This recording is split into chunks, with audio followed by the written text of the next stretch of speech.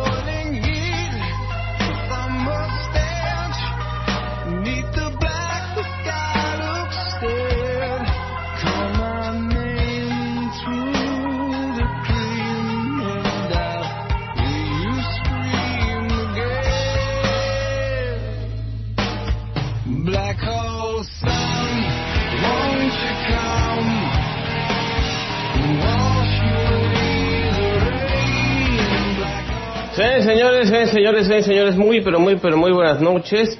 Hoy es viernes, el día es 19, el mes es mayo y el año es el 2017. Yo soy Brisno, el fantasma negro, amo y señor del inframundo, del ciberespacio, y si usted que me escucha o que pretende escucharme a través de las frecuencias del Frente de Medios Alternativos Independientes y a través de XN Radio, las dos estaciones a las cuales el fantasma negro tiene acceso y puede transmitir, y desde el estudio A de la cabina virtual de XN Radio, presentamos el Consultorio Tecnológico número 62 dentro del podcast del Fantasma Negro. La música de fondo, por obvias razones, tenemos a Soundgarden, una de las 4 bandas a las cuales perteneció en diferentes épocas de su vida el baterista y el también guitarrista y cantante líder Chris Cornell, que este miércoles anterior pasado, estamos hablando del día 17 de mayo, lo encontraron con un cinturón entre el cuello en un cuarto de hotel en una de las giras, porque estaba en activo Chris Cornell y al parecer dicen que se suicidó. Su esposa dice que no sabe, que él no tiene ningún problema, pero que estaba tomando mucho medicamento. Unos médicos afirmaron que se había suicidado, pero todavía no se había hecho la autopsia de ley. Entonces es un desastre, nadie sabe qué pasó con Chris Cornell hace 2 días. Hay mucha especulación todavía. Yo tenía por aquí, dentro de la vasta audioteca del Fantasma Negro, la discografía de Soundgarden, y yo creo que uno de sus discos más representativos fue el que más, con el que se dieron a conocer. Este es su tercer LP, se llama Super Unknown o Super Desconocido, Super Unknown. Y la canción que estamos escuchando es de las más famosas de ese disco. De hecho, muchos conocimos a Soundgarden por esta canción, se llama Black Hole Sun. Es de las más conocidas de la época, de la primera oleada de la música grunge, allá a principios de los 90, junto con Nirvana y otros grupos oriundos de Seattle. De hecho, aquí en internet,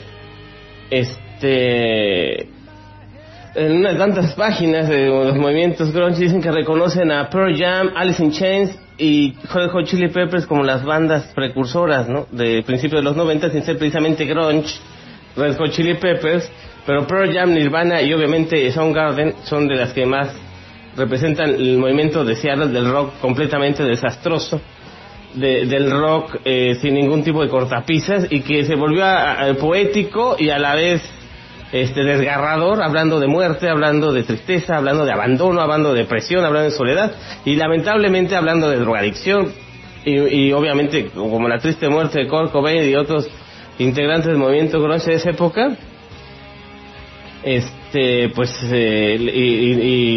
Kurt Cobain, obviamente Chris Cornell ya se unió obviamente a las filas de los que se suicidaron siendo parte de una banda de rock, aunque dicen que tal vez no sea un suicidio. Señores, tenemos por esa música de fondo todo el disco Super Unknown o Super Desconocido de 1994 de de Soundgarden, el cual Chris Cornell, el que estamos escuchando de voz líder, es su voz principal.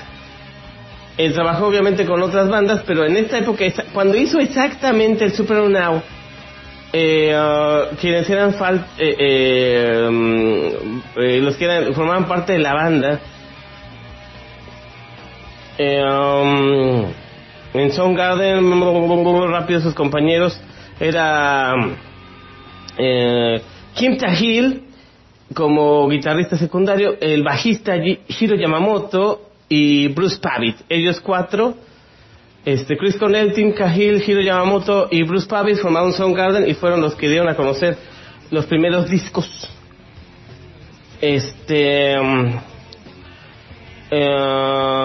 Aparte, después se les unió un baterista recursivo que era Scott Sundquist, y luego Matt Cameron.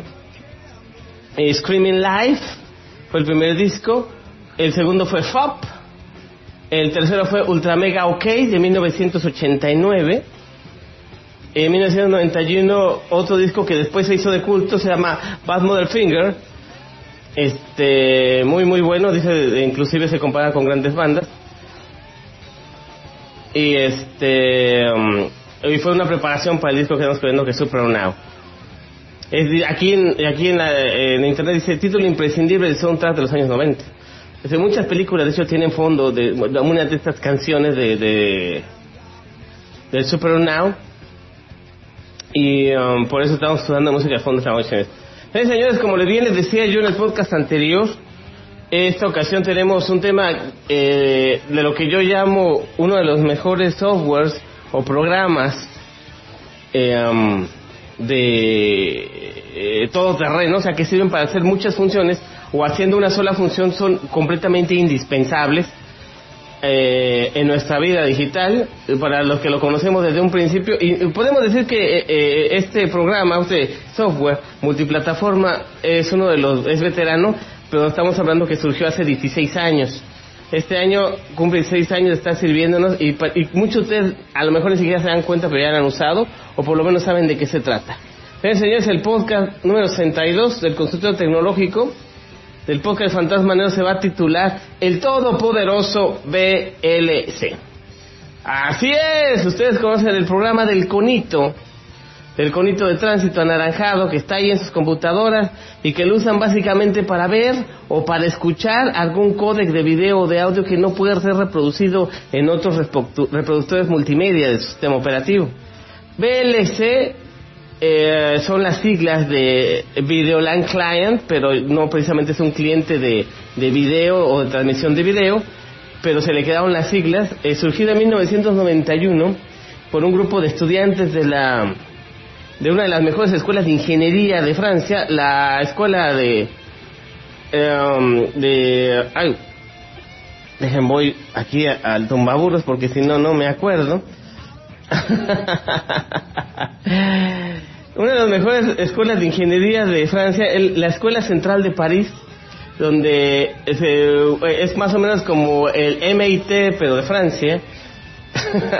Fue un grupo de estudiantes que a finales de los años 90 necesitaban hacer un reproductor multicliente para poder transmitir a todo el campus, tanto audio como video, con la tecnología con la que contaban a finales de los años 90. Estamos hablando pues de máquinas, de computadoras de escritorio que no tenían tampoco mucha potencia, pero que ya podían comunicarse vía multimedia, dado pues el auge de la época del MP3 y también de los primeros códecs de video, ¿no?, con las videocámaras VGA que ya podían ser adquiridas en esa época.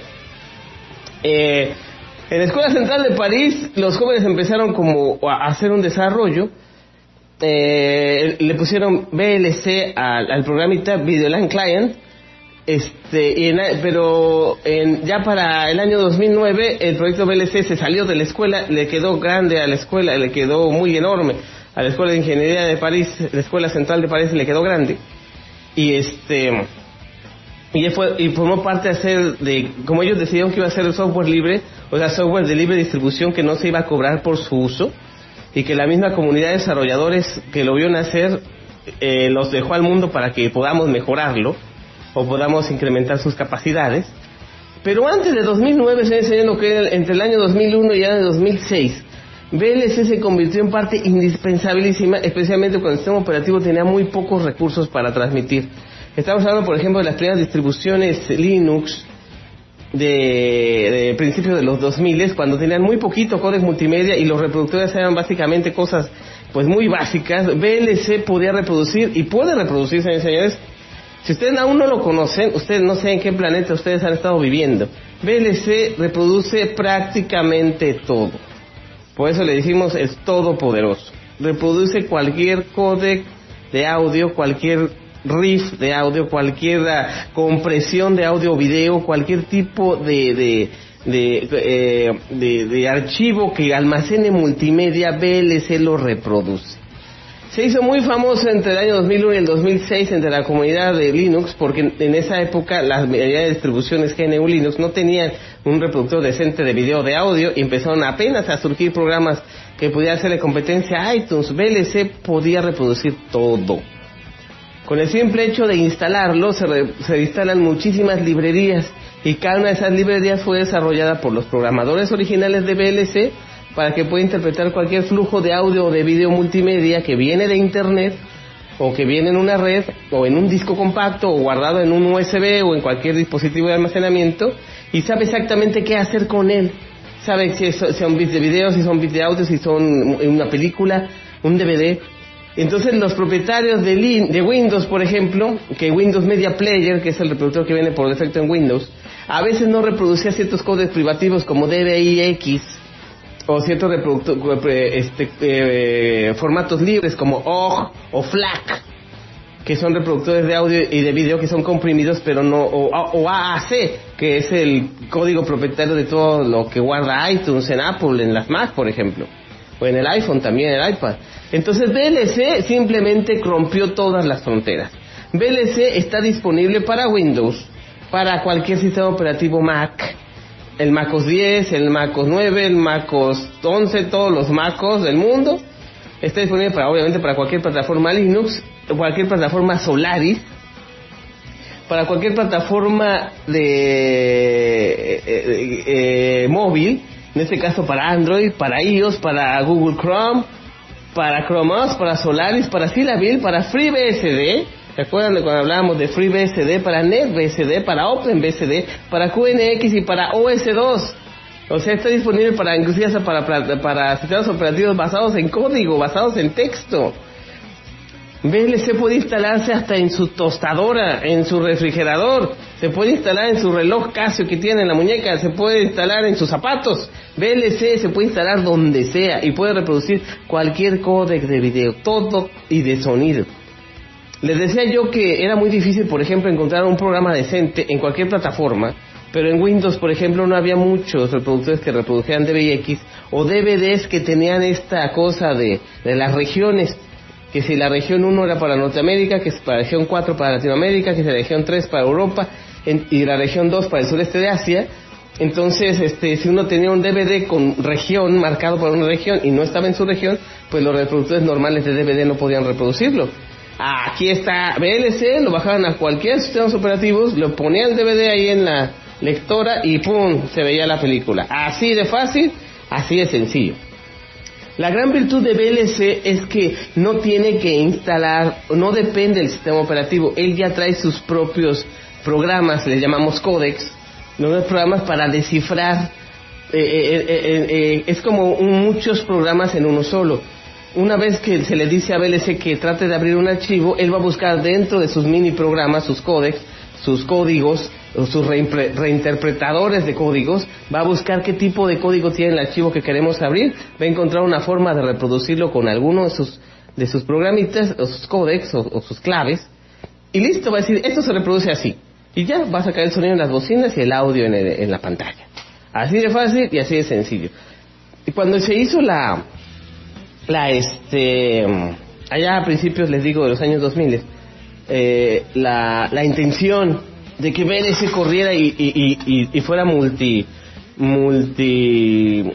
habría muchísimos tipos de archivos multimedia, se hizo también con la intención de que fuera multiplataforma, como les decía yo antes, no solamente que en Windows podía abrir todo, sino que también en Mac podía abrir todo, que en esa época antes del MacOS Leopard, en 2004, 2005, al MacOS 10 se le costaba muchísimo trabajo abrir muchos códecs multimedia de DVD restringidos, inclusive siendo privativos, o fuera de iTunes no había ningún reproductor que reprodujera AAC.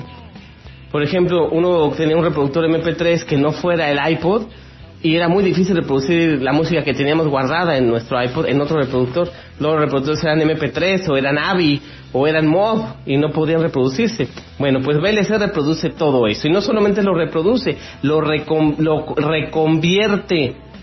Si usted tiene un archivo MP3 o al revés un archivo AAC que quieren cambiar a MP3 para que lo pueda escuchar en su MP3 de hace 1000 centurias, VLC les cambia el formato del archivo y lo guardan como MP3 y listo, ya lo pueden guardar en otro lado o usarlo en otro reproductor. Así de fácil, como es multicodec, pues puede hacer muchos cambios. En video también, si tienen por ejemplo un archivo de video muy pesado que sacaron de un DVD y lo quieren, no sé, bajar un poquito la calidad o ponerlo en otro formato o subirlo a YouTube por ejemplo y ponerlo en MP4, VLC se los hace fácil y rápido. Eligen el archivo, le pone el código, el tipo de archivo que quiere que salga, dejan que haga su trabajo y listo. Una película que duraba normalmente 2 horas, va a durar, no sé, hora y 15 minutos, en nuevo formato un poquito más comprimido, y ya la pueden subir a YouTube, por ejemplo, si quieren. VLC hace todo eso, pero se hizo muy famoso porque podía reproducir archivos que normalmente los programas que ya vienen cargados en las máquinas, por ejemplo el Windows Media Player para de Microsoft Windows, o el iTunes de Apple, o el reproductor de medios Parol, o de Linux, por ejemplo, o el Rhythmbox, no podían reproducir, no tenían forma de hacerlo. VLC reproduce todo, póngale lo que le pongan enfrente, DVI-X. De hecho, vamos aquí al Tumbaburros ilustrado, y las características de VLC, les voy a leer tal cual, porque es increíblemente la cantidad de códecs de audio que puede. Formatos legibles, o los que puede leer el programa. Puede leer multitud de archivos dependiendo del sistema operativo. Por ejemplo, archivos capaces de leer, RTP, que era el viejo archivo para los viejos Nokia en video, UDP, Unicast, Multicast, HTTP sobre Internet, FTP sobre Internet, MMS sobre redes débiles, RTSP sobre redes de 2G, RTMP sobre redes de 3G, DVD, VCD. ¿Se acuerdan de los viejos video CDs? En que comprimían mucho una película de 700 megas, bueno, también Super VCD, CD audio, DVD, B4, B4BL, Direct Show, RSS Atom, o sea, puede leer videos, por ejemplo, que están en un podcast, por ejemplo, el podcast Fantasma Negro, VLC los lee directamente de la fuente, Atom, y puede contener 3GP, que sea el estándar de los equipos viejitos, por ejemplo como el Nokia G3 o el Nokia 220, el Nokia 303 y todos los Nokia que están basados en Asha o que están basados en un sistema operativo Series 40. 3GP era el formato de video muy comprimido y muy pixeleado, pues los puede contener VLC, ponerlos, reproducirlos y guardarlos. ASF, AVI, que es un programa desde hace mucho tiempo propietario de Windows para películas. VLB, que es un poco más libre, Matroshka, que es ruso, el MIDI, que es el formato de música instrumental digital de principios de los años 80, QuickTime de Apple, MP4, OGG, OGM, WAV, Windows Audio Variant Rate, MPG2, que es el propietario, MPG2 es de video, de DVD de baja calidad, SPS, TS, PBA, MP3, IVE, que es propietario de Apple también, RAW Audio, que es software libre, RAW-DB para DVDs, MX y VOV. Los formatos de video que puede leer, algunos formatos de video que puede leer el todopoderoso VLC son Cinepack, Dirac, DB, H.263, o sea el super famoso 4K, H264, MPG4, ABC, WEBM, FuFu, Indeo, Indeo 4, Indeo 3, MJP, MPG1, MPG2, MPJ4, PAR2, o sea, todos los formatos de DVD que se han inventado. Real Video, ¿se acuerdan de Real Audio? Que era un formato propietario que solamente en las Mac y en algunas Windows se podía usar a mediados de los 2000. Pues Real Video, Real Audio, 3 and 4, Mi MLB, MKB, que era un formato viejísimo de audio de hace mucho tiempo, hace 20 años. El Sorenson, Flash Video, OGG, Teora, BC1, BP5, BP6 y Windows Media Movie, Windows Movie Video, todos los productos de Windows, de Microsoft. Y subtítulos, obviamente, si usted, por ejemplo, tiene una película en crudo y en VLC, por ejemplo, que les trajo, que la bajó de internet en formato MP4, por ejemplo, y no tiene subtítulos, usted con VLC y otro programa auxiliar le puede meter subtítulos. Si tiene el archivo de subtítulos, puede hacer que se junten en el mismo folder y regrabar los subtítulos dentro del video para que aparezcan los subtítulos como parte del video. Los subtítulos que maneja VLC son en DVD, Super VCD, DVB, OGM, Substation Alpha, Advanced Substation Alpha, LibASS, SubRip, MP4, Time Text, BobSub, MPL2 y Teletexto.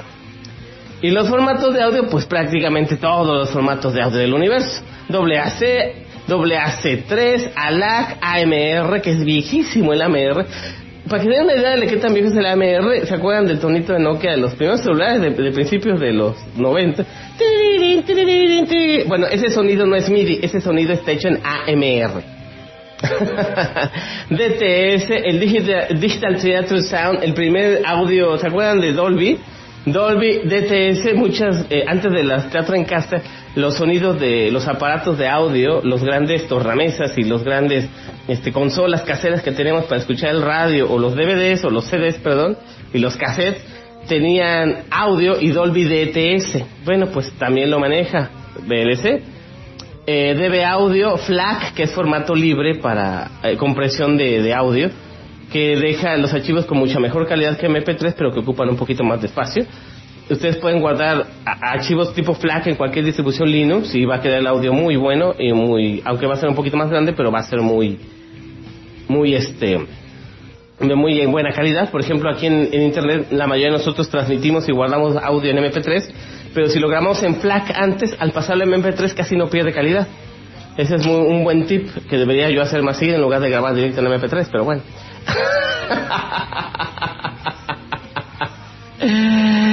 MACE, MP3, QDM2, QDMC, Real Audio, Speaks, Screen Tracker, 3S3M, TTA, Vorbis y BMA. Eso nada más lo que puede hacer, por ejemplo, formatos para salida de streaming o de codificación digital. Ese VLC puede aguantar cualquier formato de audio y video embebido, o sea que en el mismo archivo venga el audio y el video como en una película en formato comprimido. ASF, AVI, FLV, MP4, OGG, WAV, MPG2, MPG3, MPJPG, FLAC y MOV. En formato de video, H2.63, H2.64, video 4K, MBIDX, DIVXX, MPGJ, MPJ1, MPG2, MPG4, BP5, BP6, Teora y DB. Formatos de audio, los que ya dijimos, WAC, de propietario de Apple, AC3, DB Audio, FLAC, MP3, Speaks y Vorbis. Y los protocolos de streaming, por ejemplo, si ustedes quieren transmitir mediante VLC, por ejemplo, un programa de radio, simplemente tienen que conectarlo al servidor externo y pueden usar los protocolos UDP, HTTP, RTP para teléfonos 2G, RTCP para teléfonos 3G, MMS y File. Y eso es de lo poquito que hace el VLC, o sea, de hace un montón de cosas. Es todopoderoso, pero en la práctica la mayoría de ustedes, por ejemplo, o lo bajaron, les recomiendan, es que no puedo ver esta película, no me deja. Ah, pues bájate el VLC. ¿Y dónde lo bajo? Normalmente lo mandan a la página de Videolan. La corporación Videolan, que es una corporación o una compañía sin ánimo de fines de lucro, en 2009 le cedió los derechos, la Escuela Central de París le cedió los derechos de explotación y comercialización del software VLC a la compañía Videolan. Y en videolan.org ustedes pueden descargar gratuitamente el programa VLC para cualquier plataforma que se les pegue la gana, para Windows, para Linux, para Mac, para BSD, para su tostadora, para su licuadora, para su refrigerador, para cualquier cosa que ustedes quieran, hay una versión de VLC para su plataforma. Lo interesante es que se están poniendo de moda las plataformas móviles, y VLC a partir de unos años para acá, a partir de 2010, ha hecho o se ha tratado de involucrar más con los dispositivos móviles. Yo los he probado dependiendo del equipo móvil que he tenido. Obviamente no había VLC para FedEx 40, no para los viejos Nokia Tamagotchis no había, pero sí había, siempre ha habido para Android. Desde que salió la segunda versión de Android, VLC tenía un cliente, es un cliente que primero lo relanzó, pero como no era muy difícil que se comportara con los códigos propietarios que Google le ponía a Android, entonces sacó una nueva versión, tiene muy poquito, en 2015 relanzó la segunda versión de VLC para Android oficial, porque había unas que se basaban en el código fuente de VLC, pero estaban un poquito tontas, no destripaban los códigos como deberían. En algún momento dado, algunos equipos de Android de gama baja que no tienen suficiente memoria RAM y ROM, pues se trababan. Entonces, a raíz de esto, la versión de VLC para Android ha ido y venido. En este caso, la más reciente, que se liberó en 2015, está en la tienda actualmente. Ustedes pueden bajar VLC para Android, pero digamos que es un poquito raro, porque la mayoría de equipos móviles tienen ya una suerte de codificadores de audio y video que no pueden soportar más que eso. VLC trata de que los codificadores de audio y video que ya tienen incluidos en sus equipos sean un poquito más eficientes, sean un poquito más, les gasten menos recursos y sea un poquito más fluido el que ustedes escuchen audio en sus dispositivos con Android. Pero obviamente mientras más alta es la gama de su equipo, o sea, mientras más caro y más poderoso y más núcleos tenga su procesador y más memoria y más gigas de RAM tenga su equipo, pues va a ser más fácil el VLC hacer que sus archivos multimedia se oigan, se escuchen y se vean con mucha más calidad. Y siempre han sido un poquito peleados, a pesar de que Android se basa en Linux, VLC siempre está un poquito peleado con Android.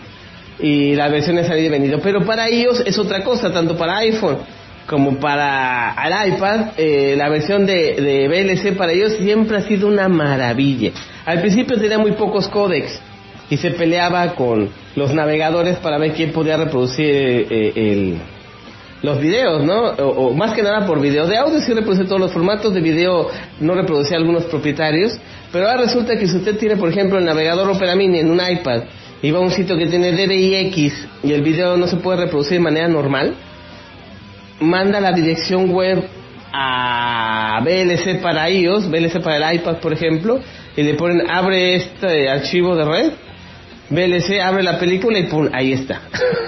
Más o menos como en las computadoras, así funciona de eficiente. VLC para iPhone y VLC para iPad, VLC para iOS es fantástico. Una de las cosas que puede hacer y que otros reproductores no hacen, porque ve que el iOS es bien restrictivo, el sistema operativo del iPhone es bien restrictivo, no nos deja hacer nada. Algo que yo siempre quise hacer, por ejemplo, con el iPad, es juntar, por ejemplo, cualquier transmisión en línea, por ejemplo, direcciones de radios en línea, la fuente del streaming. Por ejemplo, ustedes ahorita me están escuchando por Fenkai, pero Fenkai tiene una dirección IP, que la cual se disfraza como fenkai.org, pero la dirección de streaming es una dirección de streaming que la que está mandando en tiempo real este audio hacia ustedes, hacia el servidor. Entonces, VLC puede tomar esa IP que está transmitiendo y reproducirla y tenerla guardada como favoritos. Por ejemplo, le pongo abrir volcado de red, me pide la dirección, le pongo la dirección IP de Fenkai, la dirección numérica, no la dirección tal cual. De hecho, de una vez si quieren ahorita se las doy para que vean.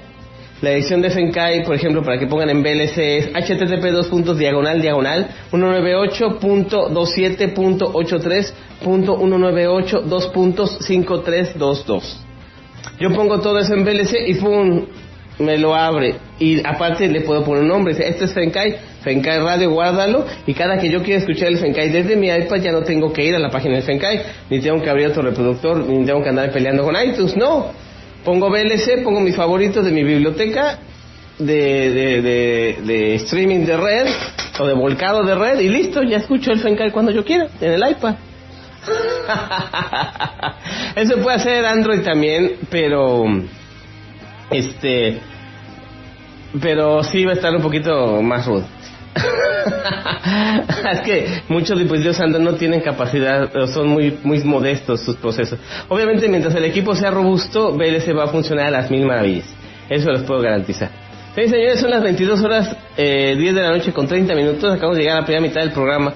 Este programa que hemos intitulado El Todopoderoso VLC. Yo soy Brisno, el Fantasma Negro, amo y señor del inframundo, del ciberespacio. Está escuchando el Frente de Medios de Comunicación Alternativos Independientes, el FEMCAI. Está escuchando, creo que sí, que atinadamente dirige nuestro buen amigo, su director y dictador general, que es Stalin y que la fregada, con mano de hierro y bigote profuso. Dirige con las cadenas de la opresión esta estación de radio independiente. Nuestro buen amigo Pastor Delgado, donde quiera que esté, le mandamos un saludo. Ayer estuve escuchando la transmisión de Patricia Barba y de Albert Juve en Desde la Raíz, nada más que no pude entrar al chat, pero sí estaba escuchándolos. Me dio mucho gusto escucharlos, aunque sea un ratito. Un saludo a nuestro buen amigo Lloresh, que siempre está ahí al pie del cañón en su programa a fuego lento. Y todos nuestros amigos del FENCAI, que nos dan chance y oportunidad de transmitir este programa en vivo para ustedes. Y como ustedes saben, el podcast se graba, lo subimos a archi.org y lo tenemos listo a medianoche de todos los viernes en iTunes y en el podcast del Fantasma Negro, para que ustedes nos puedan escuchar donde quiera que quieran. La dirección del podcast es podcastfantasmanegro.blogspot.com. La dirección de la página donde también ustedes pueden escucharlo, brisno.blogspot.com. La dirección de correo con la que puede comunicarse directamente con el Fantasma Negro, brisno@gmail.com y brisno@live.com. En Telegram me encuentran como @brisno. En WhatsApp no les voy a dar mi número, así que no insistan. Usen Telegram, ¿para qué fregados usan WhatsApp? Está muy feo. Y déjenme escucho a ver si estoy transmitiendo, porque luego ando haciendo cosas que no. Nos escuchamos unos segundos, a ver si está saliendo a mi voz tonta hacia el FENCAI. Al parecer sí, al parecer no. No tengo la menor idea. Vamos a abrir el reproductor VLC para ver si está agarrando las ondas hertzianas. Creo saber. No, ya se trabó. Es que ya ven cómo está mi conexión a internet. Había dicho en épocas pasadas que me tuvieron que poner una antena y que es un relajo y que ya saben ustedes cómo es la onda. Vamos a ver si está transmitiendo, a ver si no marca algún errorcillo. Dice que no. Bueno, no sé, en realidad no tengo la medida. Vamos a cerrar el programa y vamos a volverlo a abrir, como la vez pasada que probamos las bocinas, ¿se acuerdan? Es que la verdad no tengo la medida si está saliendo al aire o no. Bueno, creo que no. No importa, este programa está siendo grabado. Yo pensé que estaba escuchando porque pensé que estaba saliendo al aire, pero al parecer tuve un problema de logística. Bueno, seguimos hablando del tema. Ya saldrá la voz alguna vez, eso espero. Sí, corazón decía que estaba conectado, en realidad no estaba conectado, o no lo sé, en la realidad. Pero marca como si sí, hombre. Hace rato subía y bajaba, subía y bajaba, subía y bajaba. Pero creo que ya no está haciendo nada.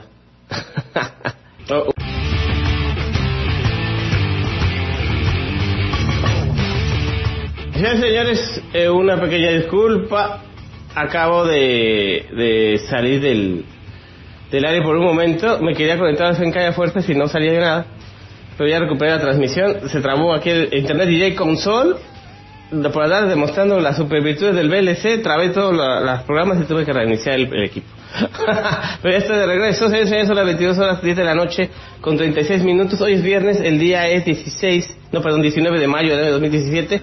Este es el podcast del Fantasma Negro y este es el capítulo número 61 del Consultorio Tecnológico. Estamos hablando del Todopoderoso VLC, el mejor software todoterreno multiplataforma para que usted escuche todo el audio que quiera, vea todos los videos que quiera y en cualquier formato en que estén, VLC los abrirá. Y ese es el reto VLC de esta semana, señores. Usted no tiene instalado VLC en su Android, no tiene instalado VLC en su iPad, en su iPhone, no tiene instalado VLC en su equipo con Mac, con Windows, con Linux. con VCD, con lo que sea, no tiene instalado VLC en su televisión inteligente, no tiene instalado VLC en su tostador, no tiene instalado VLC en su garrafón de agua, o no tiene instalado VLC en su taza del baño, instálelo. Y una vez que lo instale, trate de abrir ese archivo de video o audio que le ha costado tanto trabajo y que no sabe, que no se oye bien en otras plataformas o en otros programas. El reto VLC es que lo va a abrir, y si no lo abre, usted le reclama al fantasma negro y dice: oye, fantasma mentiroso, me dijiste que podía abrir este audio con VLC y no pudo. Lo reto, cualquier audio o video que usted no pueda controlar, VLC va a abrírselo en cualquier plataforma. Aunque si usa Windows y tiene problemas, no me hago responsable.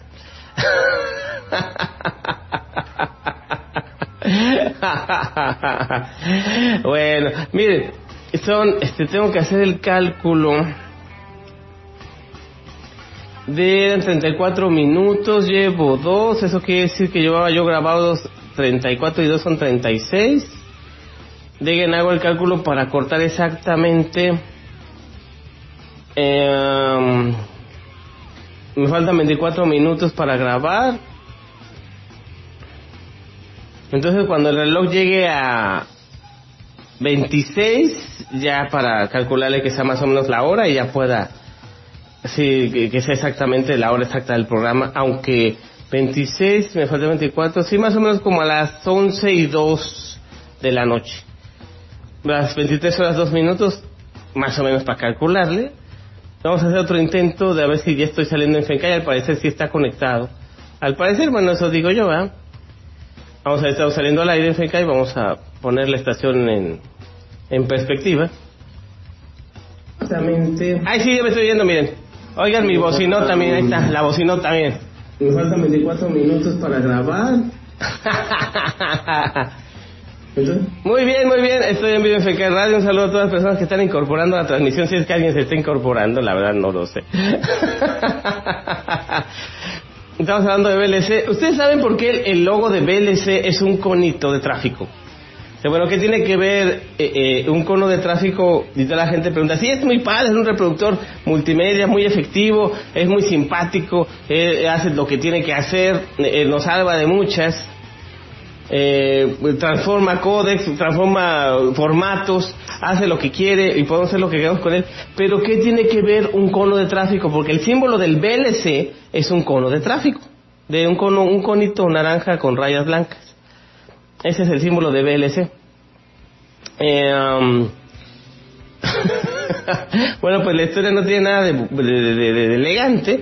Básicamente, los estudiantes de ingeniería de la Escuela Central de París, donde surgió este software, como les decía al principio del podcast, pues también les gusta mucho las fiestas, la pachanga, y se la pasan bomba, ¿no? Entonces, cada que iban a una fiesta o a otra escuela o fuera de la escuela, o que iban de regreso a la escuela, digamos que hacían un concurso de a ver quién se robaba más conos de tráfico. Ven que los policías o la gente que está haciendo algo que necesita desviar el tráfico para arreglar una banqueta, arreglar un poste, o hacer que las personas circulen, o que los automóviles se desvíen hacia otro lado para que no estorben si están reparando la calle, lo que sea. Y la policía o los personal de mantenimiento ponen conitos para desviar, entran conitos naranjas para ponerles el caminito. También, por ejemplo, cuando hacen las pruebas de manejo, ponen un caminito con conitos para que uno vea los conitos y pueda dirigir el auto entre los conitos y no pierda la dirección, ¿verdad? Uno no ande ahí aplastando conitos. Bueno, pues los estudiantes ya hasta el gorro, completamente ebrios y felices de la fiesta, el tremendo pachangón que se habían tomado, todo el alcohol que habían podido. Entonces el concurso, ya bien borrachote, será: vos róbate los conos, hay quien lleve más conos, pues gana el concurso. Entonces todos los estudiantes que cada fin de semana que había fiestas trataban de regresar a la escuela con conos, y siempre llegaban con conos de tráfico, aplastados unos, medio maltratados otros, o inclusive siendo perseguidos por la policía que les robaba sus conos, pero llegaban a la escuela con su cono. Entonces, ante esta bonita tradición escolar, los creadores de VLC dijeron: bueno, ¿cuál va a ser el símbolo de nuestro software, de nuestro programa? Pues un cono. Es el símbolo de la Escuela Central de París, un cono de borracho. Y esa es la razón por la cual VLC, su icono o su dibujito que representa el programa es un conito de tráfico. Y hay otras cosas, por ejemplo VLC, si ustedes lo tienen instalado en sus computadoras, se dan cuenta que todos los días de diciembre, desde el día 1 hasta el día 25, VLC, el logo de VLC, tanto el que está en su dock o en su bandeja de aplicaciones o arriba, cuando ustedes abren VLC, el conito tiene un gorrito de Santa Claus porque es diciembre y porque seguramente están poniendo videos o música navideña. Así que VLC cada año, cada diciembre, ustedes lo han comprobado, si no, compruébenlo, o hagan la travesura, adelanten el reloj de su sistema operativo a diciembre, abran VLC y van a ver que VLC va a salir con un conito, con un gorrito de Santa Claus. Ay, qué bonito.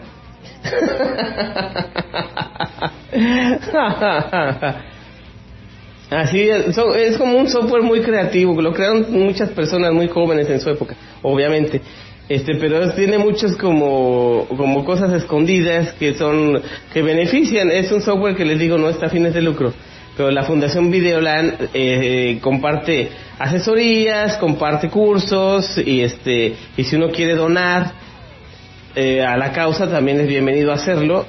Como es software libre de libre distribución, pero no se vende el software, pero sí se vende la asesoría, sí se vende el soporte técnico, sí se puede vender lo que gira alrededor de un programa, pero no el programa en sí. Esa es la comunidad de software libre. El tipo de licencia que tiene VLC es copyleft, o sea, uno puede, inclusive el código tiene que permanecer abierto, así que uno puede inclusive tomar el código abierto de VLC, modificarlo y decirles, no, mira, yo le puse esto para que funcione mejor, yo le puse esto para que se pusiera, no sé, un sombrerito de Emiliano Zapata el 20 de noviembre o cualquier tontería que quieran hacer. Hay que reportarla a los creadores y ellos deciden si se implementa o no en la versión para todos, ¿no? Y eso es muy bueno. Se llama la comunidad de programadores, que internet somos la mayoría de los que estamos en internet por esa razón. Contribuimos. Yo con VLC la verdad no, porque el código fuente es espantosamente largo y está tan complejo, ya tanta gente que lo mejora cada día, que la verdad sí me da miedo andarle metiendo mano al código fuente y echarlo a perder. Así que, pero sí he visto cómo se compone, está muy bien hecho, está muy estructurado. Los programadores siempre dicen que son bienvenidas las nuevas aportaciones, pero tiene tantos códecs, estamos hablando de más de 400 códecs diferentes para los mismos formatos raros que que van surgiendo en internet, los puedan ellos manejar de manera con soltura.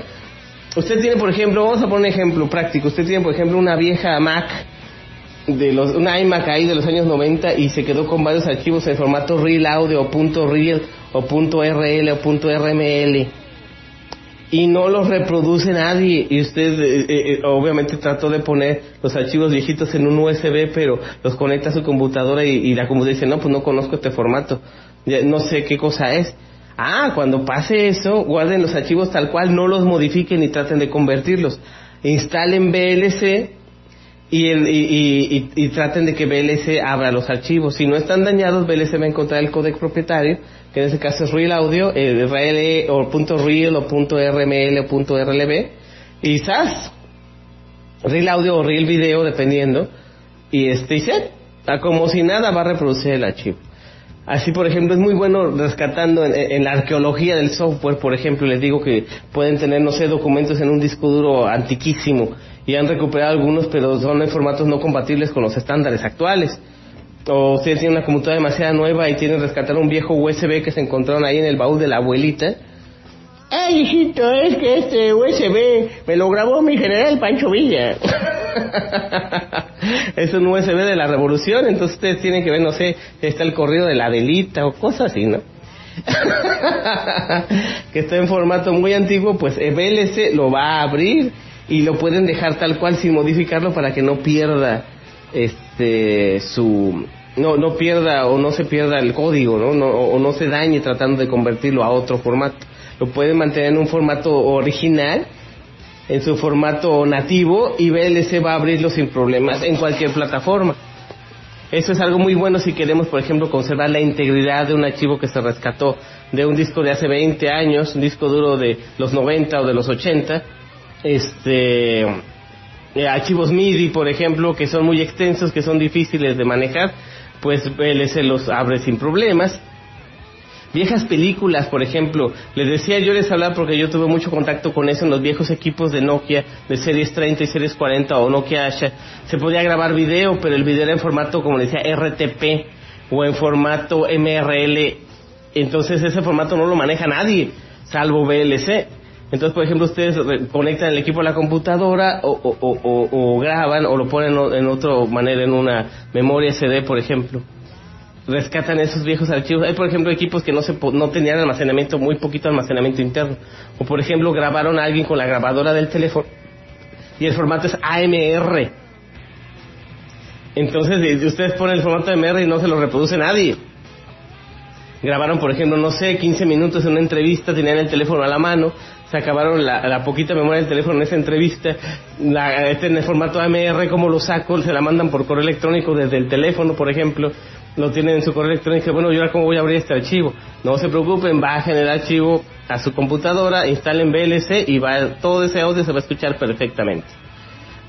A mí me ha servido, por ejemplo, de rescatar archivos viejos, por ejemplo, de viejos Nokia, o viejos equipos Sony que también grababan en AMR, por ejemplo Sony Ericsson, el W330, el KW819, equipos viejitos de hace 10 años, de hace 15 años, grababan en AMR, no grababan en MP3. Entonces, si usted tiene el teléfono por ahí guardado y tienen un audio y no saben cómo reproducirlo, saquen el audio del teléfono, conéctenlo a la computadora o mándenselo por correo o por un mensaje multimedia.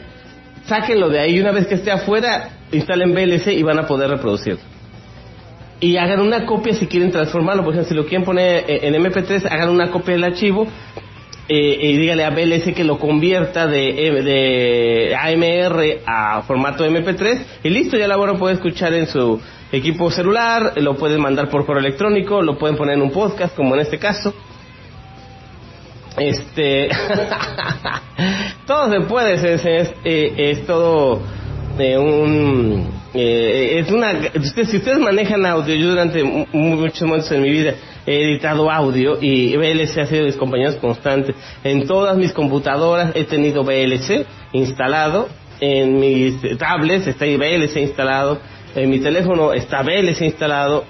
VLC instalado siempre me ha acompañado, en mi Mac está VLC instalado, en mi equipo, porque no les aclaré, ¿verdad? El podcast pasado que tengo el Estudio A, que es mi computadora principal, que tiene Linux, Ubuntu Studio y tiene 4 sistemas operativos emulados, 2 Mac y un Windows. Pero el Estudio B es una computadora MacBook Pro del año 2010 que está ahí arrumbadita y que también tiene su VLC instalado, por supuesto. Es el Estudio B. En algún momento dado grabé el podcast ahí, aunque obviamente la calidad ha desmerecido un poco. Estoy buscando un micrófono que le ajuste. Y hablando de VLC, y también hablando, por ejemplo, de qué hacer con una Mac, por ejemplo, una de las cosas que esta semana, no he resuelto, pero sí que a lo mejor a ustedes les podría servir ya en los tips de Fantasma Negro para la semana, es el hecho de que la mayoría de las computadoras Mac no tienen entrada de micrófono como los equipos PC con Windows, ¿no? O las laptops PC con Windows que tienen una entrada de micrófono. Que tienen una entrada de micrófono y una entrada para el audífono o los audífonos analógica. No es digital. La mayoría, por ejemplo, de diademas de audio que tienen micrófono y audífonos, pues tienen una entrada rosa para el micrófono y una entrada verde para los audífonos, para el audio. Pero en las Mac, desde el iMac y desde todas las Mac legendarias, tiene una entrada que se parece a la de los teléfonos celulares, tiene el micrófono integrado en la misma entrada, se llama jack de micrófono de tres, como sus teléfonos celulares, pues, como manos libres de celular. Entonces, digamos que me di a la tarea de ver cómo optimizar sin gastar demasiado. Cómo hacer, porque hay adaptadores, pero la mayoría de los adaptadores oficiales son muy, muy caros. Ustedes pueden conseguir estas que son más o menos recientonas, 3-4 años, que son mini tarjetitas USB que son mini tarjetitas de audio. Es una memoria USB, pero no es una memoria, es una tarjetita USB que tiene dos entradas, una para el micrófono y otra para el audífono. Es una mini tarjeta de audio. Uno puede decir, bueno, eso es compatible con las PCs, pero no va a ser compatible con Mac. Casualmente, a partir de macOS 10.8, que es Mountain Lion, 2011, en el kernel en el kernel de Unix de MacOS ya se incluyeron los drivers o los controladores para todas las tarjetitas de audio USB. De hecho, son parecidos a los códecs de audio de los audífonos Bluetooth o los manos libres Bluetooth. Como es más o menos el mismo parámetro, al conectar la tarjetita USB piensa que es un micrófono USB o un micrófono Bluetooth. Entonces se instalan los controles y listo. Si ustedes van a sistema en la Mac, van a sistema y van a sonido, al conectar la tarjetita USB se notarán que el foquito de la tarjetita va a parpadear y dice conectar a dispositivo externo, conectar a dispositivo externo USB. Papas, MacOS me reconoció la tarjeta. Y a esa tarjetita le pueden conectar cualquier diadema analógica, chafa o de calidad, o un micrófono profesional. Ven que los micrófonos profesionales tienen que conectar a fuerzas a una tarjeta de audio real, no una virtual. Pues ahí pueden conectar su micrófono, pueden conectar sus diademas, sus micrófonos viejitos, todo lo que quieran le pueden conectar a su Mac a través de una tarjeta de video USB. Una tarjeta de audio USB. Son bien baratas en lugares donde venden cosas de tecnología en su colonia, o en la plaza de la computación más cercana, o en la papelería. Tal vez deben costar entre 40 y 80 pesos, cuando muy caras. Y son chinas, todas así chinitas, son azules, son amarillas, se llama... Y de hecho, esa fue la idea, por ejemplo, cuando a muchas laptops se les fregaba la tarjeta de sonido o empezaban a sonar muy feo las bocinitas, no teníamos cómo sustituirlas, porque la tarjeta de audio de las mini computadoras pues viene junto con pegado y no hay manera de sustituirlas. Eso sustituye la tarjeta de audio original de cualquier mini laptop, mini computadora, pero también sirve para que en la Mac uno le meta una diadema. Hice unas pruebas de grabación con la entrada nativa para micrófono Mac y suena se graba muy bajo, tiene una latencia muy baja, entonces se oye la voz como que muy lejos, aunque el micrófono sea bueno. Pero si ustedes conectan esa tarjetita USB a su equipo Mac, MacBook Pro, Mac, iMac, inclusive lo que tengan, y conectan un micrófono normal, sube mucho la latencia del micrófono y se oye más claro. Ya he hecho pruebas, me he cansado de hacer pruebas y se oye mucho mejor con la tarjeta de audio USB que con entrada de audio normal de la Mac, o el micrófono tipo manos libres. Porque lamentablemente la mayoría de los micrófonos manos libres pues no son tan buenos como un micrófono de diadema o como un micrófono profesional. Entonces siempre se va a oír menos.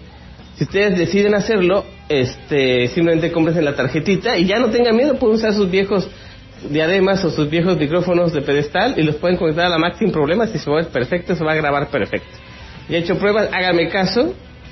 Y con VLC pueden convertir sus grabaciones de GarageBand o las grabaciones que hagan con Audacity, las pueden subir la calidad, bajar la calidad, editarlas y mandarlas a podcast para que se hagan famosos, o van a mandar su demo de su canción favorita para que los manden a su disquera y también se hagan famosos y luego se suiciden como Chris Cornell.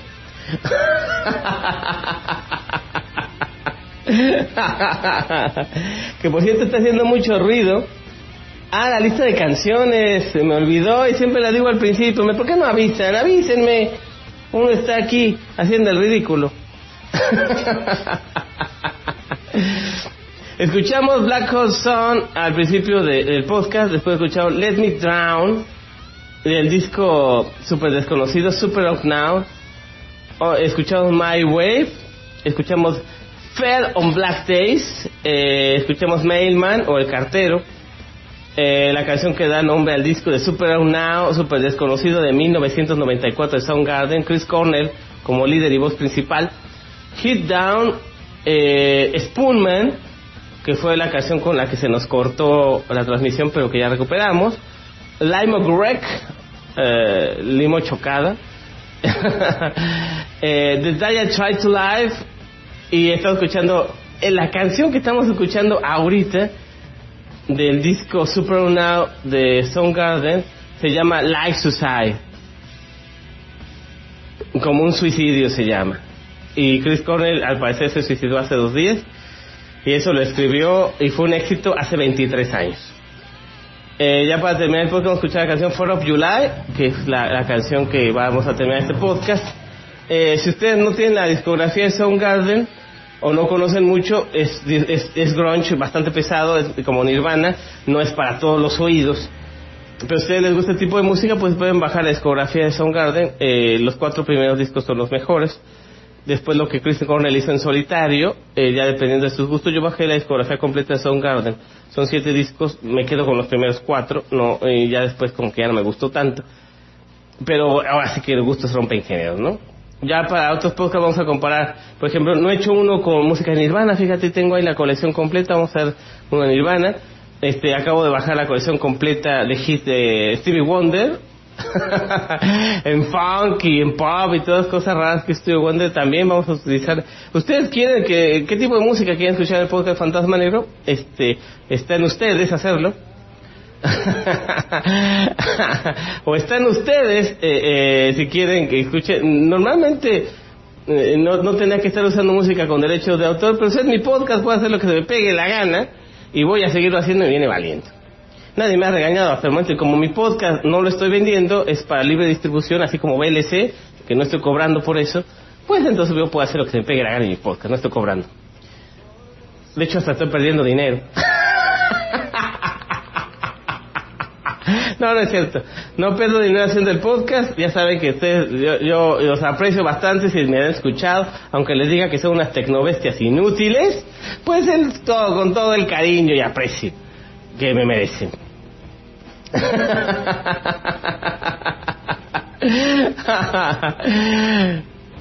Bueno, señores, ya vamos a terminar. Ya son las 22:10 de la noche con 59 minutos. Estamos escuchando a Soundgarden y Chris Cornell como vocalista de este grupo de grunge de los años 90. De 1994 el disco Super Now. Escuchamos 4 of July y todas las canciones que ya les dije hace rato. Gracias a todos ustedes aquí en Fencai Radio, fencai.org. Nos escuchen la programación del Fencai los jueves a partir de las 8 de la noche y los lunes a partir de las 8 de la noche se pone bueno. Son los programas de la, ¿cómo se llama? De la hora, se me fue, la hora de mayor audiencia en Fencai. A las 8 Leoresh con A Fuego Lento, a las 9 Albert Juve y Patricia Barba con Desde la Raíz. Eso es la hora, ¿cómo? El Grand Prime, o sea, la hora estelar de Fencai, fencai.org. En XN Radio, los domingos, tenemos la repetición de este podcast. A las 8 de la mañana empezamos en XN Radio, xnradio.blogspot.com, @XN Radio en Twitter para que no se pierdan. Donde está XN Radio, vayan a Twitter, escriban @XN Radio y va a salir el logo de estación y el link para que lleguen. Todos los domingos de las 8 de la mañana, a las 8 de la mañana tenemos La Chora Interminable con Gis y Trino. Ponemos el programa del jueves anterior. Después a las 9 tenemos este podcast, el Consultorio Tecnológico con un servidor, con Brisno el Fantasma Negro a las 9. A las 10 tenemos en vivo Leyenda Urbana con Alberto Barranco Chavarría, el gran cronista de la Ciudad de México. Y a las 11 de la mañana tenemos Domingo 7 con Tomás Mojarro, que no se ha muerto. Yo pensé que ya está, el buen Tomás Mojarro sigue con su programa todos los domingos en Radio UNAM, y yo lo estoy pasando directamente en vivo en XN Radio. Ustedes quieren escuchar todos los domingos a partir de las 8 y hasta las 12. Buena programación de radio, pueden escucharla en XN Radio completamente en vivo. Señores, muchas gracias por escucharme. Yo soy Brillo Fantasma Negro, amo y señor del inframundo del ciberespacio. Y como les digo, instalen VLC.